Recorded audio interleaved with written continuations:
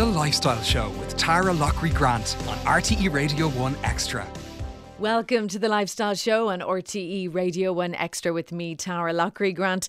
This is the show where we take the best interviews that we have on rte.ie/lifestyle and feature them then here in RTE Radio 1 Extras and also the Lifestyle Show podcast in the areas of food, fashion, travel, living, motors, parenting, health and fitness. And we also look at a lot of career because often a lot of working parents are at that stage where you are looking after younger kids, you are looking as well at older parents and really trying to forge forward and make your path in your career and do it with a smile on your face in a way that you love and enjoy. A great time to do that is often towards the end of the year, where you look at things in your job like job satisfaction, career development, remuneration, KPIs. Also, are you spending time updating your LinkedIn or your CV? Do you need to be? Well, I have lots of these questions and the man to answer them is right in front of me, and he would traditionally be introduced as a senior recruitment consultant. But Morgan Cummins from Talent Hub is working on a new title. Morgan, you're very welcome. Thank you, Tara, and I'm delighted to be here today. The title is Chief Happiness Officer, which I know is a lofty title to say in the Irish market, but I guess Talent Hub is giving me the platform to deliver that to both my candidates and to our clients. CHO.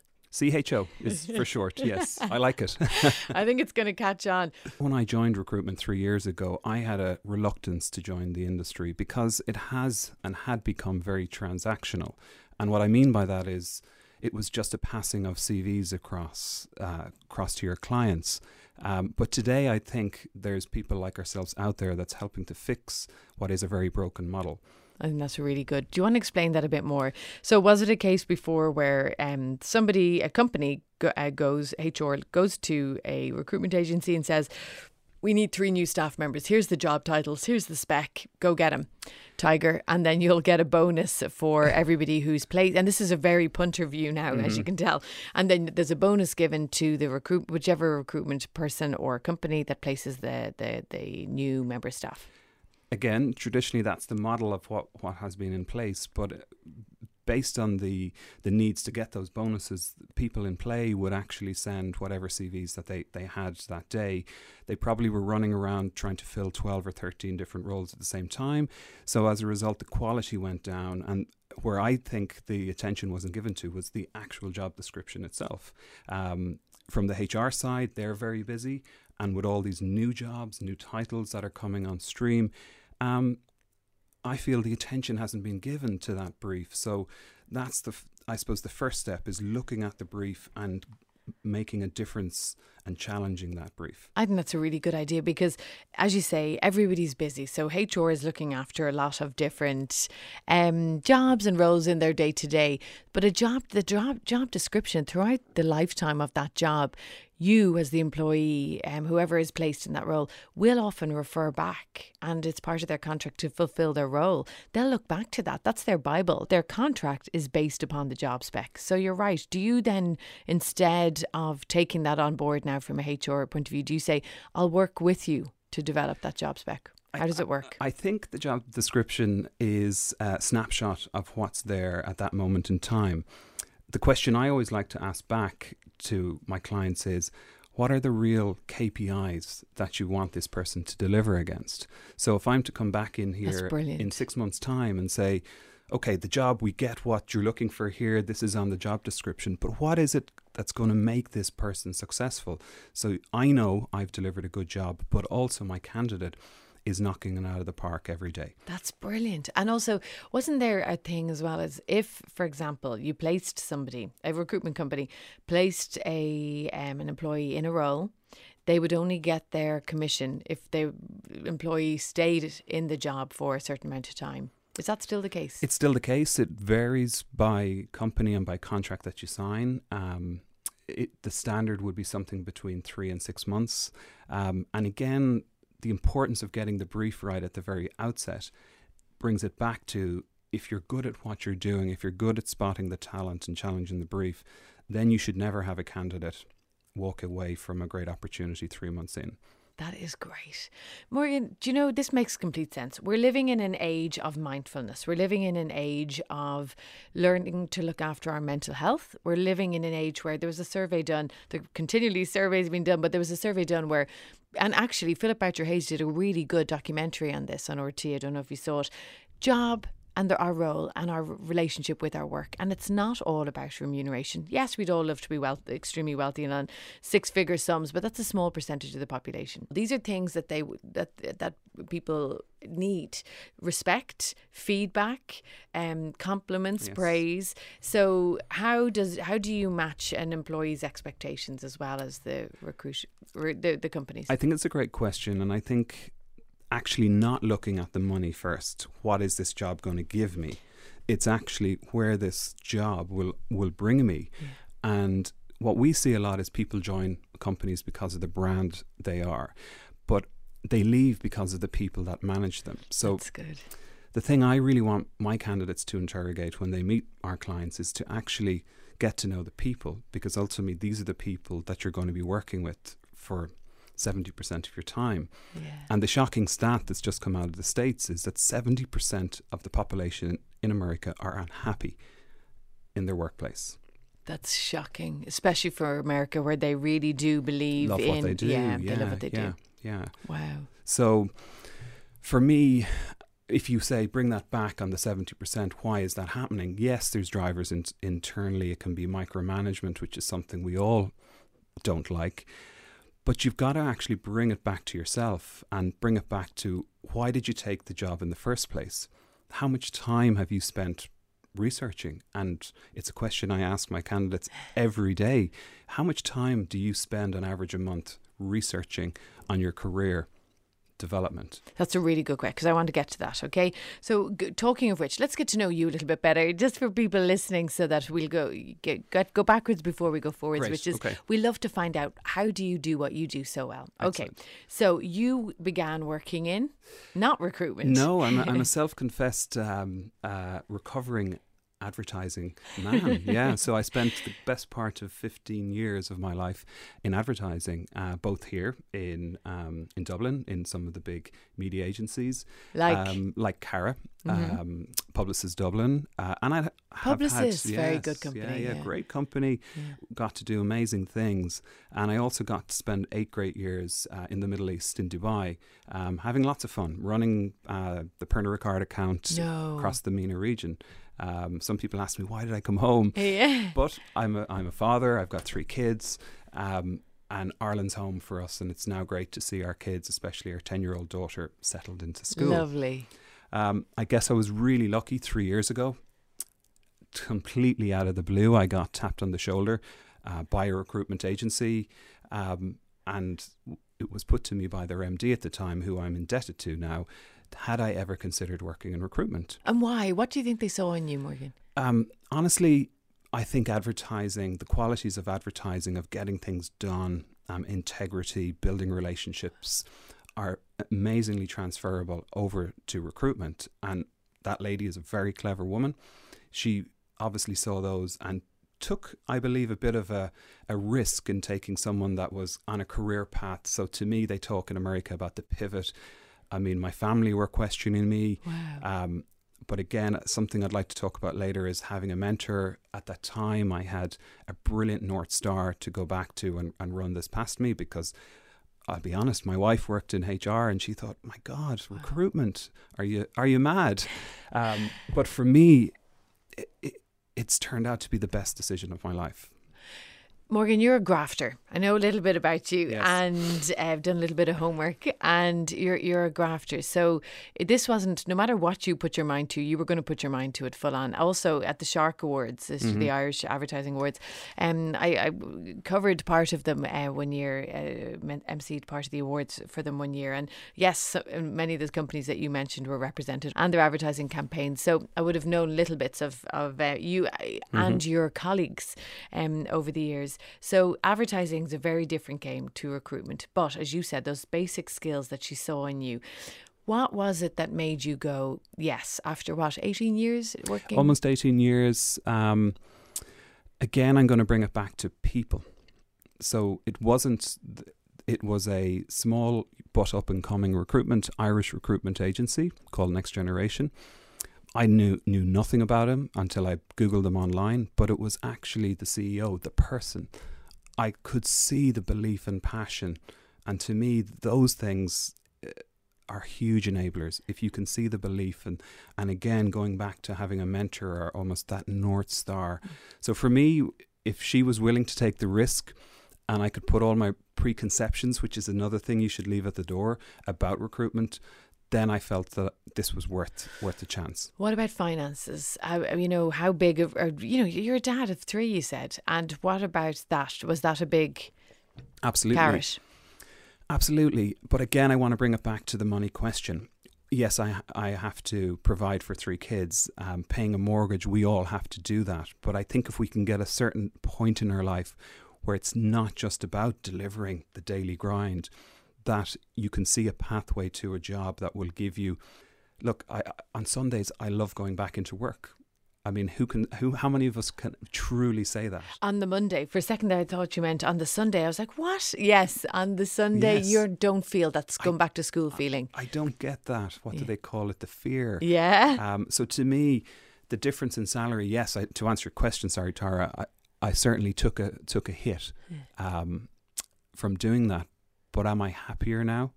Am I actually making a bit of magic happen? Yes. Okay. Now tell me that your day to day. Let's find out that magic.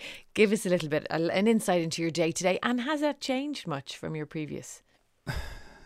I have the pleasure of working in what I call the human to human industry, which means I get to work with people. Yeah. So my typical day, as I think we said earlier, I'm an early riser. I like to get into the office first thing to kind of clear out the cobwebs and get the emails done. And from about 8 onwards, I'm meeting people. Wow. Try to keep those meetings to 45 minutes to half an hour. But what's brilliant about that is you're learning. You're getting a different perspective. And for me, what I've especially learned since I've gone into recruitment is the practice of active listening. So instead of, which is what we're perceived to be as these kind of salespeople, if you just shut up and listen, that's when you actually learn these amazing things about people. I agree. Right. So you do that. You're having your 30 to 45 minute sessions with people throughout the day. Then these are people you might place in the future, is it? And also companies. Yeah, there's always a mix. And what's beautiful about our business is if we can make that difference to someone's life, even incrementally, added a little piece of value, and they pass that on, in often cases they will refer us to clients. Brilliant. Because I do believe this old methodology of cold calling people to death is a broken model, and we actually, as a rule in our agency, we banned cold calling to everyone. And when I tell that to clients, they're nearly falling off the chair. But why? Our team have to have a reason to call someone. I don't want to. Do you want your day interrupted by a cold call these days? So that's going back to the value add. So meeting people all the time, you're learning about different organizational structures, you're learning about different trends. And then I feel we imbue that back to not just our clients, but also to our candidates as well. Okay. So you meet with people now, okay? We've come out of a really difficult period. You know, we've had the crash, we've had the boom, then the recession, and then we're slowly clambering out, but we're weary and we're tired. How do your meetings then with potential future employees, candidates, what do you call them? Great question, because in our industry they're given this terrible word called internals. What? And trust me, from some of the women in our office, when I started using it in Talent Hub, it reminded of something that was happening in the hospitals when they were delivering their babies. That's a terrible name. So I did a lot of reading. I looked to the States for kind of inspiration. Sorry, that's awful. And it is, look, but I couldn't get out of the habit of saying it. So I said, I need to do something about this. So I followed a lot of what the private equity firms were doing, because they're dealing in this high performance, high intensity environment. And their big thing was peak performance. And how and what are the enablers that get you to this peak performance. So then the name was born. It's now a session. Oh, so that's what you call those times? Yes. The meetings, and then do you call the people that you might place in the roles candidates?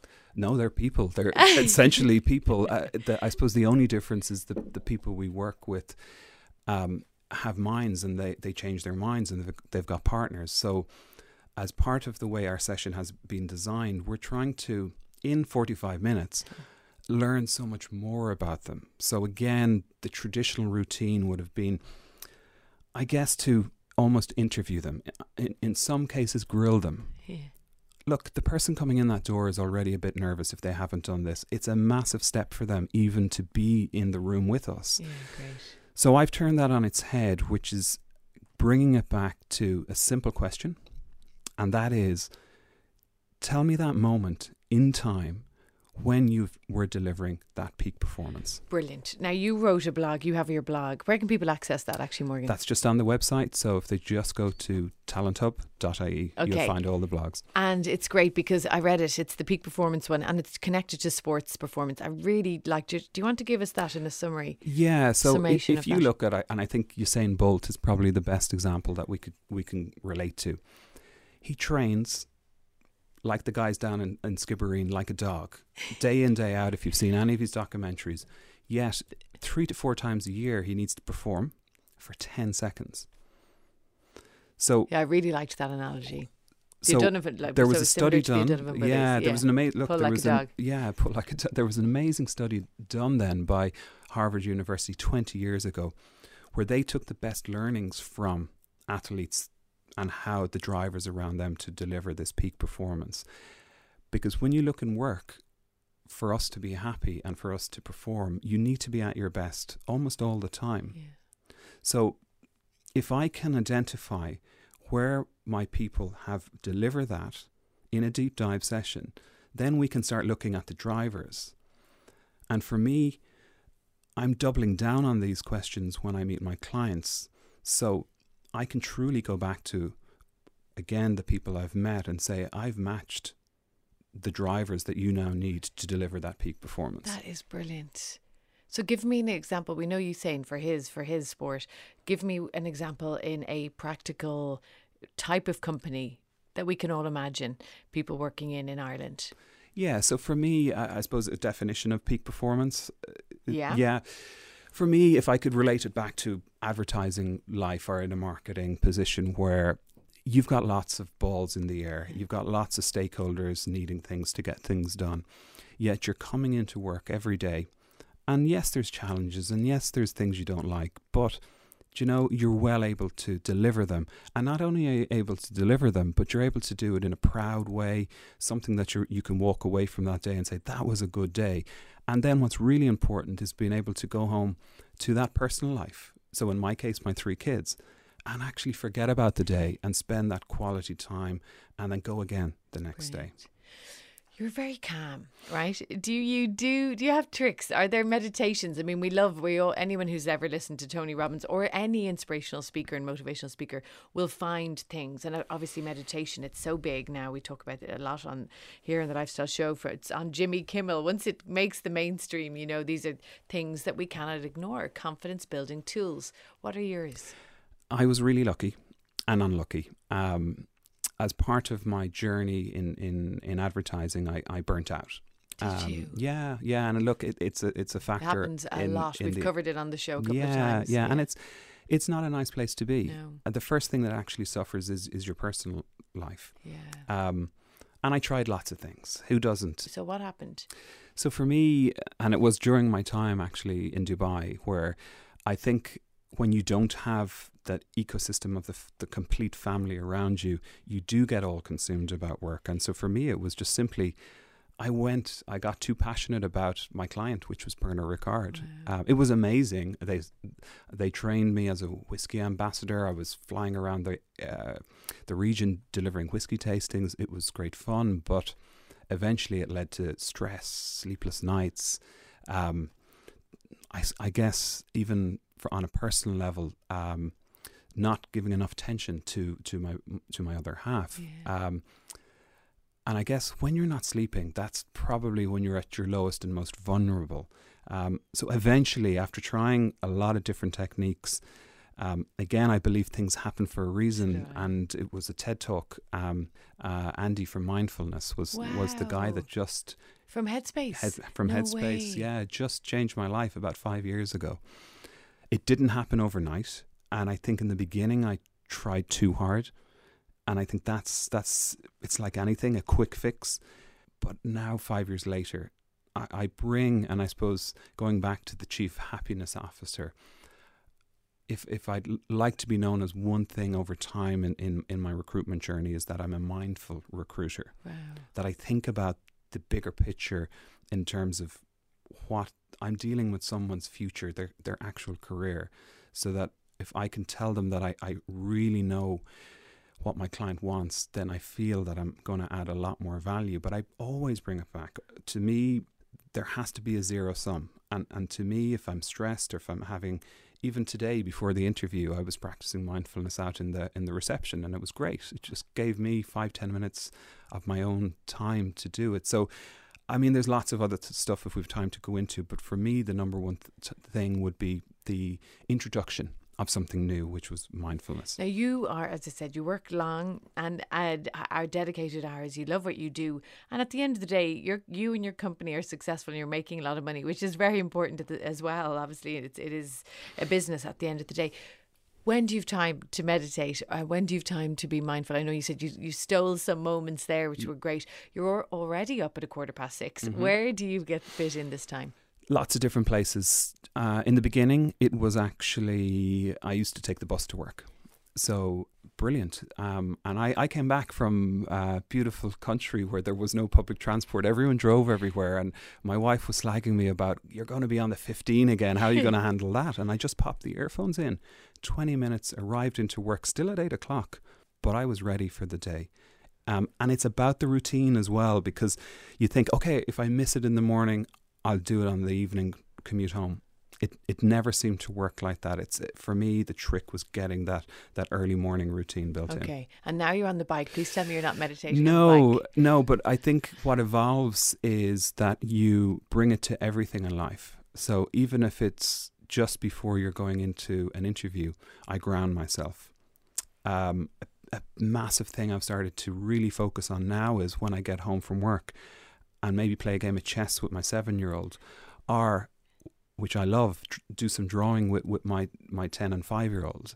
So it's about actually involving now and not just me. And I think that's been the critical learning I've got from it. Brilliant. I knew we were going to run out of time. This always happens. Now, your mentor, what advice do you have for, in all areas actually, for us, for those of us, how much time should we be giving to our career in between job hunting? What sort of maintenance should we be doing, including mentorship? Okay. Every great candidate I meet has a mentor. And it doesn't have to be a living mentor. You can look at some of the great people that have inspired nations, not just that are living today, because a lot of people push back and go, how could I get, Michael O'Leary to be my mentor? It doesn't have to be that person. It can be someone that's just accessible, or someone that you can go online and follow and watch what they do. You mentioned Tony Robbins. Yeah. There is just so much information out there. For me, I've mentors in many places. I've my dad, and God rest his soul, but he's always there. Rest in peace. I have people I've worked with before. I've got people in work today. But back to the more important question, I believe, is if you can allow 2 hours a month, even 2 hours a month, to properly research, and I don't mean looking at job specs online. I mean actually researching the companies, the things you're passionate about. Then I believe you will build a proper career path that will lead to your happiness in the long term. Great. What sort of resources do you recommend people to drive them to? Obviously, it depends from industry to industry, but even to start. So let's say someone's listening to you now in this podcast and they're like, love it. Oh, here we go. What do I Google? Well, I'd stay away from Google and I'd meet people. Okay. Networking, push yourself a little outside your comfort zone. There's so much going on in Dublin. Like, I love it. There's so many great, cool events. A lot of them are free. Get onto meetups and go out and meet people. if you enjoy that, the best and best thing I did from personal development was joining Toastmasters. I love Toastmasters. I love the idea of it. I think it's absolutely brilliant. Yeah. You're contributing, but you're actually developing yourself without even knowing it. So I would say, yeah, you can do the research, but really back to what I work in, which is human to human, get out there and meet people. Irish people in general are so generous with your time. You've just got to ask them. Did you do it? Absolutely. And it's about pushing your comfort zone. In my job, I'm lucky enough to attend probably 3 to 4 events every month, and I went on a 3-year journey with Toastmasters. Wow! Now with 3 kids, you maybe think you've enough for a little while. I don't look at it like that. Yeah. I think another key thing that's really helped me grow was someone told me 10 years ago, your job isn't the 9 to 5. You should actually look at it more than that. What do I mean? It could be simply listening to a business show on the weekend, a podcast. Just last Saturday, I watched one of the best TED Talks of my life. And the first thing I did on Monday was share it with all my candidates and people that I know. And it's that piece. It's going the little bit more and not looking at the job as just in at 9, gone at 5. Do you know what, Morgan? If I had to sum up, first of all, I want your chillness and your calmness. So that's going to work a little bit more in my mindfulness. Then also your graft. You work really hard and you make it look easy. You peak performance and tying that in with mentorship and doing 2 hours a month and getting out there and networking. And that's just for starters. So if people want to get in touch with you. Yeah, quite simply. So we're on Twitter at Talent Hub News. Honestly, for me, I'm always on LinkedIn. It's a great platform. I think people don't use it enough. They just need to pop in Morgan Cummins. Thankfully, it's a quite unique name. You'll find me and I will get back to you. And it's Morgan with the G-A-N. G-A-N, that's right. And then our website where all our blogs are. So that's talenthub.ie. Morgan, a pleasure. Thank you so much. Likewise. Thank you for your time, Tara. So that's it for the Lifestyle Show for this week with me, Tara Lockery-Grant. You can find out more on rte.ie/lifestyle and also in the lifestyle section of the RT News Now app. And we're on Facebook, Twitter and Instagram. As always, thanks for listening. The Lifestyle Show with Tara Lockery-Grant on RTE Radio 1 Extra.